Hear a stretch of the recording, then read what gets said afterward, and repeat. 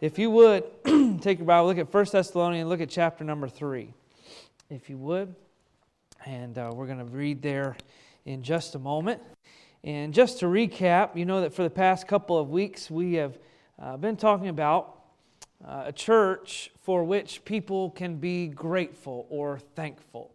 And we've mentioned it a couple different ways. A way in which members should and can be thankful for their church.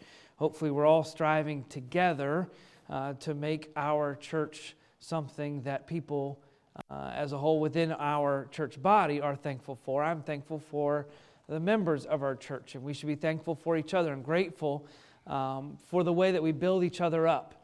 None of us are perfect, and we've mentioned that. Most of us aren't perfect. For the rest of us that aren't perfect, we help each other and we complete each other's weaknesses in a way. And that's one of the reasons that Christ has given us to each other. In Him not walking here on this earth physically with us, He has given us each other. And we are to love each other, to edify, to build up each other, to provoke one another to love and good works. The verse that we quote often about, forsake not the assembling of yourselves together as the manner of some is, says that why do we come together? So it's not just saying don't forsake being in the church meetings together. It says don't forsake the assembling of yourselves together to provoke one another to love and good works. So he's saying don't forsake being around each other to push and prod each other toward love and toward doing good in your life and in this world. And so we need to be a church that people can be thankful for, not just within our own walls, but within our community. And I gave you the example last week about how there was different people at the viewing and different things that were just co-workers of members of our church. And that's how much of an impact certain members of our church had in the lives of their co-workers, that when our church suffered a loss in that way, that it was felt even by them as members of the community. Some of them we had touched in one way or another, or pastor had touched in one way or another throughout years. And so they were thankful or grateful for some part of this ministry, and that's what we should be striving for. It's a task that God has given us. And where we have been studying, what we've been talking about specifically through the lens of 1 Thessalonians. And we walked through a few different things, and we talked about how week one, in fact, if you want to go to the next couple, there's one that talks about chapters. There's my lovely picture of Thessalonica and how we all wish we were there right now, okay? But Paul's gratefulness towards the church is expressed by his prayers of thanksgiving for them. We mentioned that a lot of times in Paul's writings, he would say, I am Paul, this is what I am to you. And then he would say, I am grateful or thankful that God is doing this in your life. And we said that, as we mentioned a couple weeks ago, for multiple chapters at a time, he does that with this book of Thessalonians. He doesn't always do that with all the others. It's usually one or two verses. Here, it's 2 or 3 chapters. And we're going to see actually in 2 Thessalonians starting next week, he continues to thank God for these things. We said in week 1 that that he was thankful that they were built on faith and hope and love. And then last week he said, we're thankful that you are anchored in God's Word. And this week, we're going to talk about this thought. You see it there together, that it means together in grace. We're going to think about this thought, strengthened, or they were strengthened by each other in their community, and the fact that they lived and were among each other, and they did things together, and they lived their lives together, edifying and pushing themselves toward Christ. And we're going to look specifically, we're going to take that, look at verse 9 there, you have it on the board, and you can look at in your Bible, and then we're going to go back and read the bulk of the chapter. But this is where we get this particular week's thanks that Paul offers. This particular week where he offers thanks for this church. In chapter 1 he did it. In chapter 2 he's done it. Now in chapter 3 he's going to do it again. He says, for what thanks we can render to God again for you. He says, we'll give all the thanks that we can for you. Why? It says, for all the joy wherewith we joy for your sakes before our God. And what is he saying? He says, your joy and growth, your faith, brings us joy. And remember, Paul is in the middle of trial and problems and even imprisonment. He's been in jail. And even in Paul's affliction, okay, even in Paul's affliction, he just thinks about this church at Thessalonica and it excites him. and he's grateful. You imagine Paul, it would have been easy to be discouraged in a number of different ways, but he thinks about it and he prays to God. And he says, oh God, though I'm sitting in prison, though I may have been beaten, remember it said that they were going to pick up stones to stone and kill them, though we have almost died, I am thankful that somewhere along the way, particularly in Thessalonica, you have blessed and worked in a group of people that love each other, that are built in faith, their work of faith, their labor of love, their patience of hope encourages us. They are anchored in your word. And then he goes on, he says, then their joy that they have, the joy wherewith then we have joy, where does that come from? Look, if you would, in verse number 1. And we're going to read through the chapter, and then we're going to go back and examine what exactly he means by the joy that they have together. Look at verse 1.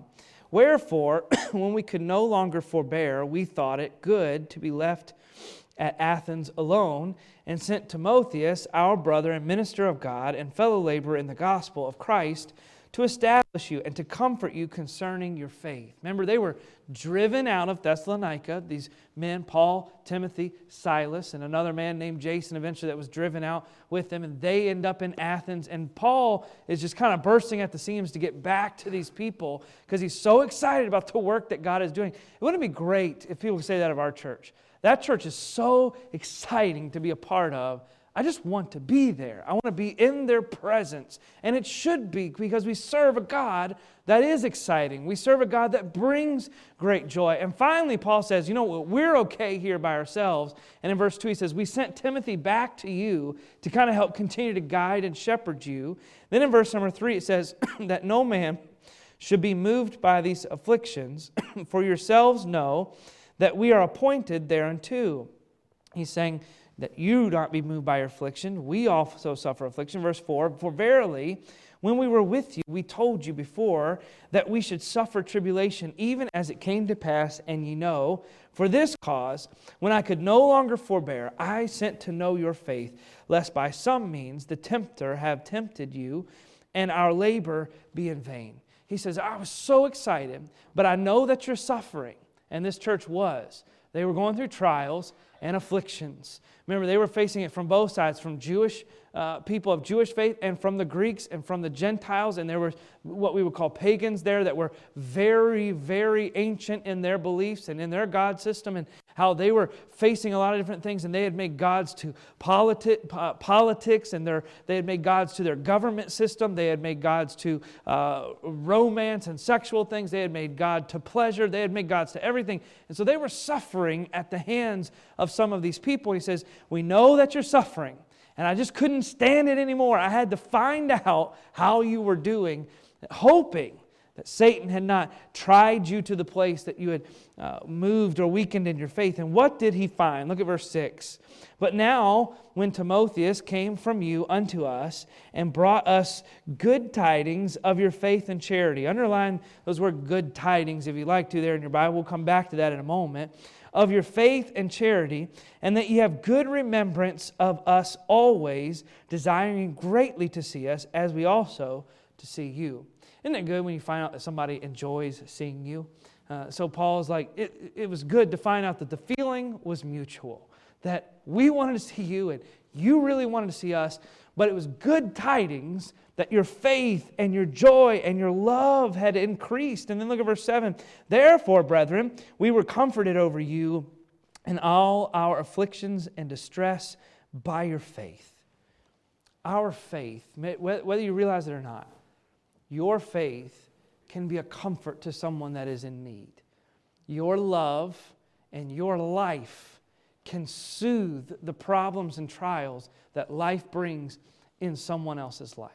And you never know who you're going to encourage. Think about it. They were encouraging Paul, the leader in a way of the mission movement of the church of the first century. He was the one mainly responsible for helping oversee the spread of the gospel out of Israel into the Roman Empire, out through the Greek peninsula, and all through even parts of Asia. That's who they were encouraging. You'd think it'd be the other way around, that Paul was encouraging these people, but here he is saying, they encourage. You never know who you might be encouraging when you follow Christ the way that you should. Shouldn't be our motivation, but it's a benefit. Look at verse 8. For now we live, and I love how he says this, now we live. He said, we can't be in Thessalonica with you. Our ministry there, for the most part, physically is done, but now we live if ye stand fast in the Lord. For what thanks can we render to God again for you, for all the joy wherewith we joy for your sakes before our God, night and day praying exceedingly that we might see your face and might perfect that which is lacking in your faith. Now God Himself and our Father and our Lord Jesus Christ direct our way unto you, and the Lord make you to increase and abound in love one toward another and toward all men, even as we do toward you. To the end He may establish your hearts unblameable in holiness before God, even our Father at the coming of our Lord Jesus Christ with all His saints. Let's pray and ask God to bless these few moments that we have in this particular chapter tonight. Lord, give us guidance and help. Help us to be good students of your word. Help us to be good listeners and good hearers, and then good followers of you. Help us to be encouraged, as Paul was, when we look at this church, and help us to find and see the things that we need in our own lives and the joy that we can bring to each other and to our world when we serve and we live for you. And we pray this in your precious and holy name. Amen. I was thinking through, you think about our modern society. That you turn on the TV and there tends to be just different kinds of shows and different kinds of things. You got your sports and your news and your this and your that. But one thing that tends to draw people, it seems like, and I don't like watching either one sometimes because I'm kind of like, yeah, give me just something that's real, for the most part. But as you're watching, there's two different kinds of shows, if you ever notice, that tend to draw people. Have you ever noticed there's extreme shows or extreme stories or something you may read about in the news of just awfulness? Like people treat each other. Have you ever seen one of these things where there's people arguing and fighting, these reality TV shows or whatever they may be? They're just arguing and screaming at each other and fighting. They could be mining in Alaska or building motorcycles or shopping at a mall, and cameras following around them, and they're just spewing poison at each other for the most part. And we as Americans love it, evidently, because they keep putting it on there. And it's kind of like, we like a train wreck, don't we? But then there's other shows that do pretty well that are the opposite, where people just seem to love being around each other. I read recently, now if you're a good husband and your wife wants to watch this show, you'll watch it with her. But the Fixer Upper show, and it shows they buy these houses, they fix them up, and they do these different things. But I read this article recently that talked about the ratings of that show and the different things. And higher polling in that show went toward not the houses that they rebuilt, but people polled higher that people loved watching this family love each other. At least on camera, it appears that they love each other. They have a joking, fun relationship. They love their children. They're nurturing towards their children. And people love to watch it. And sometimes you come across these people, and don't we just enjoy being around people that enjoy loving and being around each other? I'm privileged so far in my life to be a part of two different families. My in-laws and my, whatever the opposite of in-laws is, my outlaw, blood relationship. I hadn't thought that through yet, but blood relationships. We like to be around each other. My wife has 4 different siblings. I have 2 brothers, and it's nuts when we get together, and it's fun. We love being around each other, and it's exciting. And we would always have friends come over and different things, and Terrence would come over when we were growing up, and they liked being around us. And several different times they've just told us, and not to any credit or glory of our own, it's just something we've been blessed with. People like to be around people that enjoy each other. People wouldn't want to come over if we were yelling and fighting and fussing and stuff all the time at each other. But here is something interesting that Paul's going to say, and it should be interesting for us. People like to be in churches that are like that too. People like to be in churches where the people love to be a part of each other. People love to be around people that love each other. And so, as we look at this church, it was healthy because they were literally for each other. They built each other up. There was not a competition between these people. It wasn't who can get scolded the least, or who can get scolded the most, or who can do the most scolding. They just loved each other. They didn't take each other for granted. They worked together and longed to help and grow each other in their lives. And so if you would, look there at number 1 there on your sheet. What made them healthy? Paul says, we have the joy because of your joy. This church was healthy because they worshiped God. They focused, like we talked about last week, on God's Word, and they were for each other. This was a one another church. And you see it there, number 1, they stand together. And you see that there in verse number 9, it said, or verse number 8, excuse me, for we live if ye stand fast in the Lord. And remember, when Paul starts writing this whole chapter, and he's going back and forth, in verse number 6, he says, but now when Timotheus came from you unto us and brought us good tidings, he said, we were dying to know how you were doing. And here is what we found out. He said, we found good tidings of your faith and charity. I told you to underline that word good tidings because it's significant for a reason. The word there for good tidings is euangelizo. It's the word that we would kind of see what it looks like, evangelize. It means to bring good news. And here's something interesting about this. Paul used this word a lot in a lot of his different writings and different things. It's used through the New Testament all sorts of different times. This is the only time this word is used in the whole New Testament that it doesn't refer to preaching the gospel. And you say, well, what could that mean? How is that significant here? Paul said it was that good of news that this church had faith and love in their relationships. And they had faith and love, and they were still anchored to it. He says, we were so joyful to hear about that good news. It was like hearing the gospel all over again. He used the same word. The only other time it's used. How good of news is it? How joyful is it? How wonderful is it when a church comes together in faith and love? Paul says it's so much so, it's like preaching the gospel.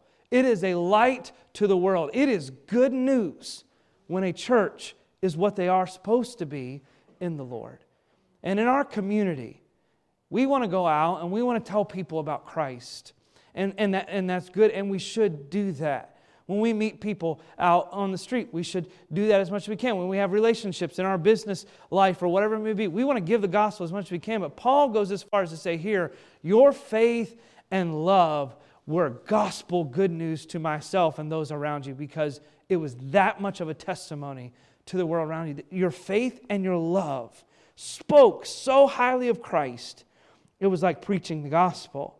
You see there in verse 7, it says that it was comforting. It says, therefore, brethren, we were comforted over you in all our affliction and distress by your faith. Remember, he said in verses 3 and 4 and 5, he says, we know you're going to go through trial. We know you're going to go through affliction. But they held fast together in their faith. And there's a lot said in churches and about all sorts of different things about standing firm and standing strong. And we should. But we should do it together. There's a lot of people and there's a lot of churches in this world where there's a lot of different people standing for a lot of different things. And everybody may have their priority, and everybody may have their kind of soapbox that they're going to stand on. This is what I'm going to stand for, and I will stand with you if you stand on my box with me. You know, whatever it may be. And there are things that we should stand for, yes, but we should first stand together. And you say, how are we going to ever come together to stand in the same way on the same things? We're humans. We have all these different priorities and all these different things. When we find what we should stand on in the Word of God. When we stand on the Word of God, we will be standing together. When we stand on what Christ teaches, when we stand on His Spirit, when we stand on the love that He has asked us to have, when we do what He has commanded, when we follow what He has given, and when we stand for those things, then we will be standing together. And what Paul says, we were so encouraged by the fact that you were still together in these things.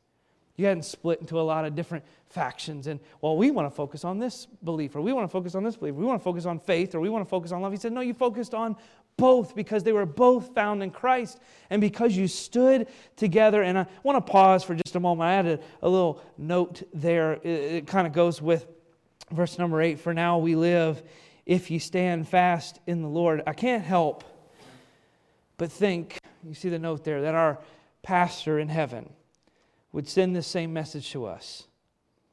That even in heaven he could take joy and comfort knowing that God's work continues if we stand fast in the Lord.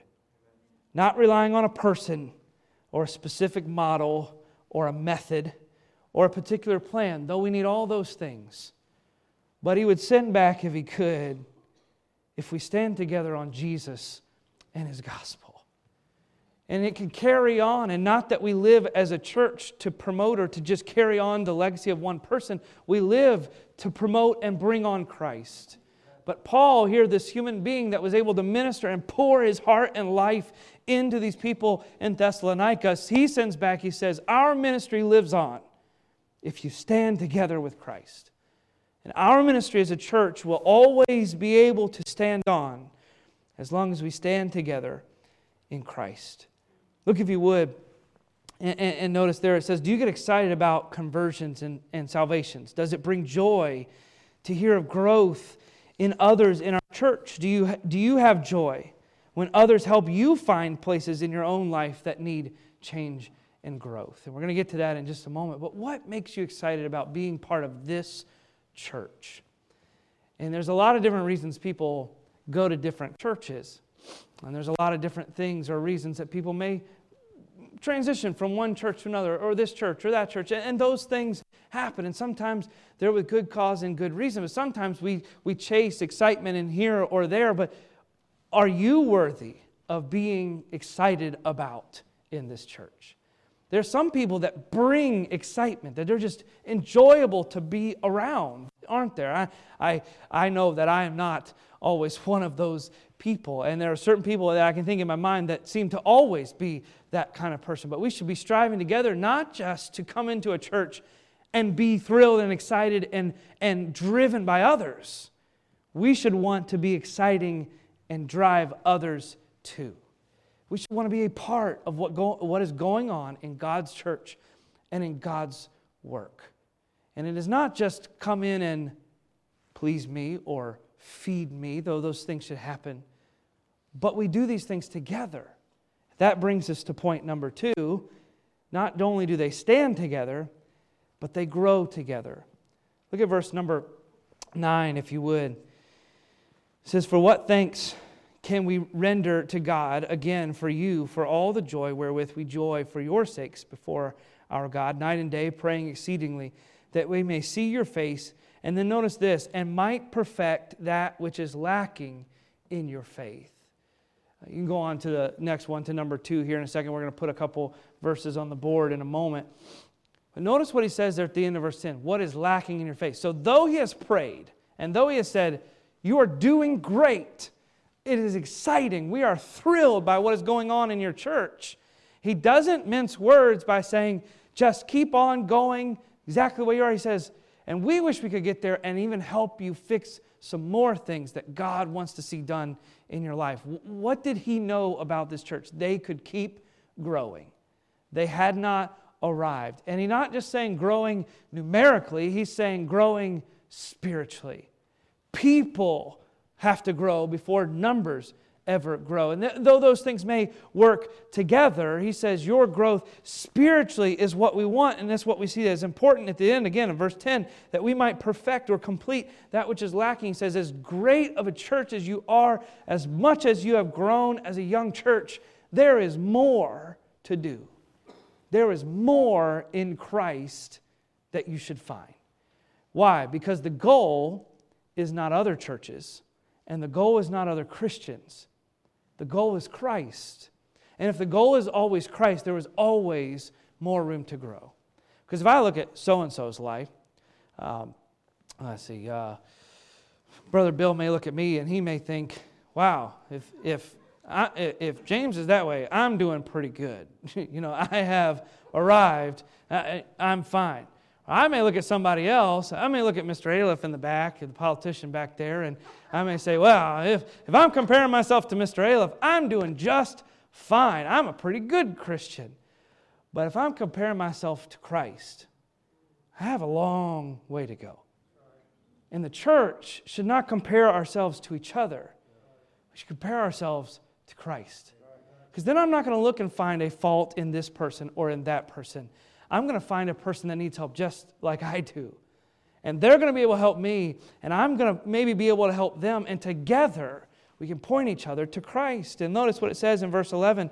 Now God Himself and our Father and our Lord Jesus Christ direct our way unto you. Why? Our direction is from Christ. He doesn't just say, we want to come and set you straight. It may sound like that at first. We want to come and fix all the stuff that's wrong with you. That's not it. He says, we want to come help find what's lacking in your faith. Why? Because God Himself and Jesus is our direction and our path.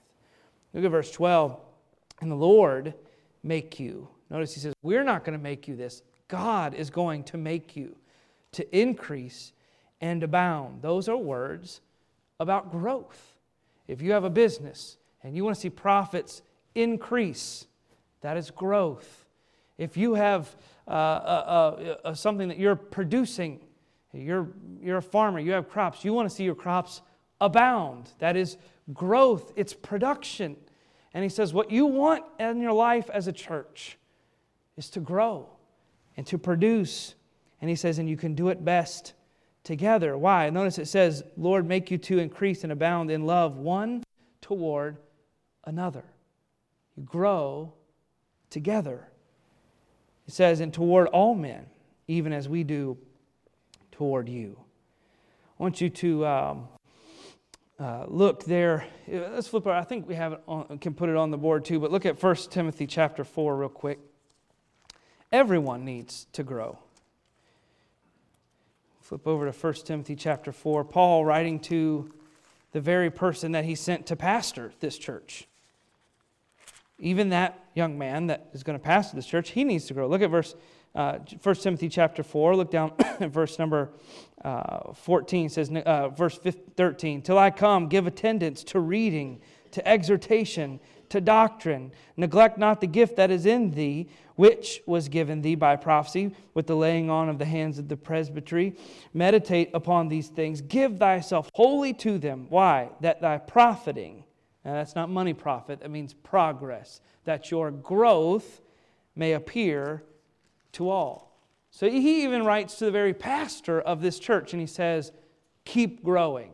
He's writing this well after, he writes to Timothy well after Timothy has already helped pastor in Thessalonica. And even to their pastor, he says, you need to grow too.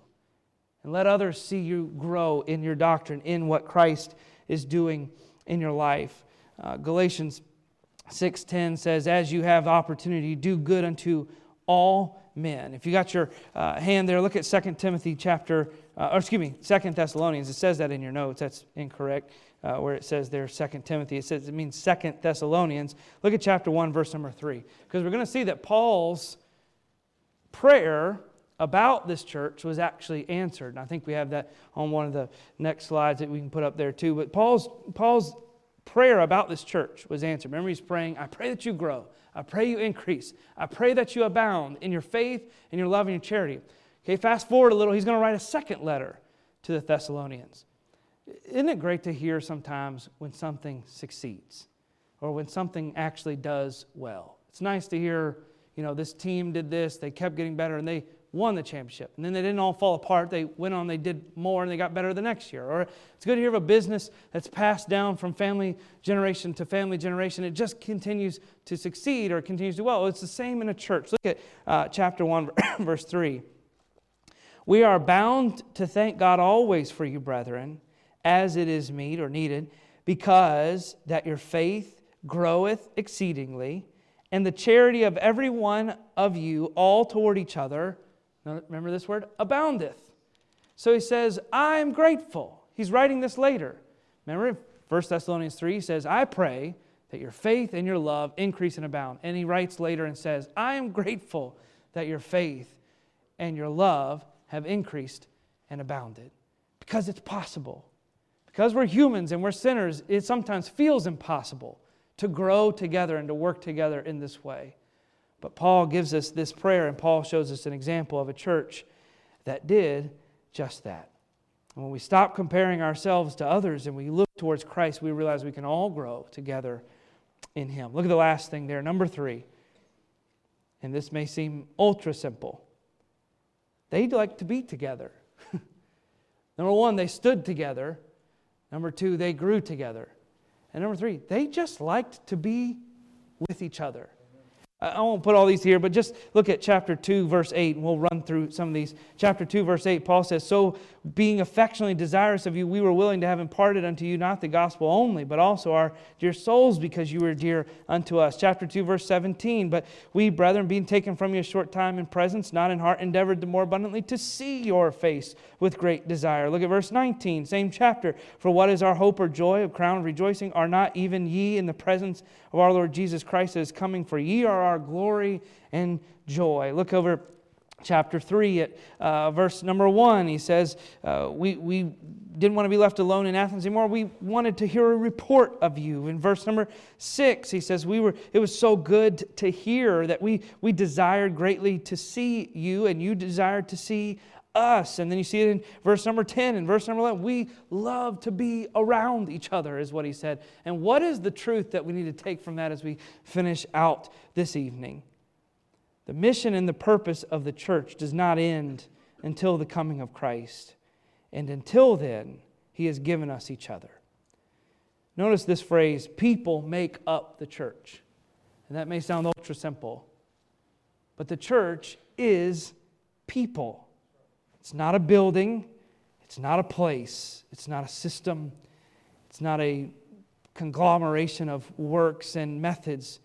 People make up the church. In a healthy church, people love people. People serve people. People talk to people. People work with people. People must be with other people. You cannot be a church if you're not around each other.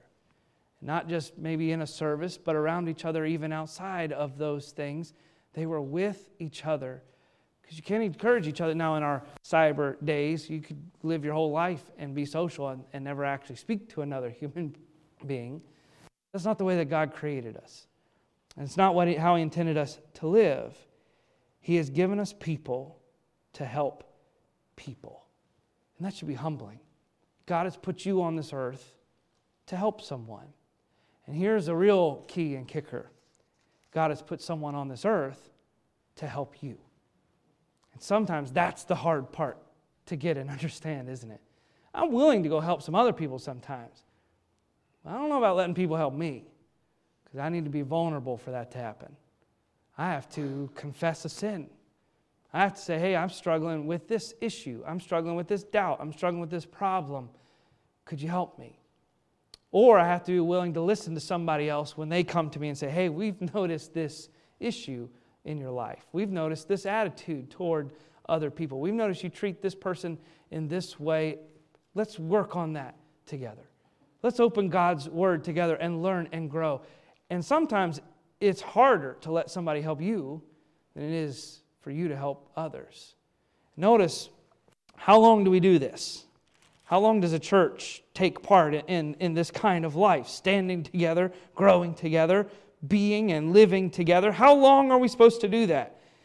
Verse number 13 answers in 3 words. To the end. He may establish your hearts unblameable in holiness before God, even our Father, at the coming of our Lord Jesus Christ. We do it until He comes again. We don't do it until we get frustrated. And we don't do it until we think it doesn't work. And we don't live with some person and we're not around this church member until they frustrate us enough, and then we just befriend this other person or whatever it may be. Together, as a body of Christ, as Christians, we stand together. We grow together. We enjoy being with each other because God has put us here for a reason.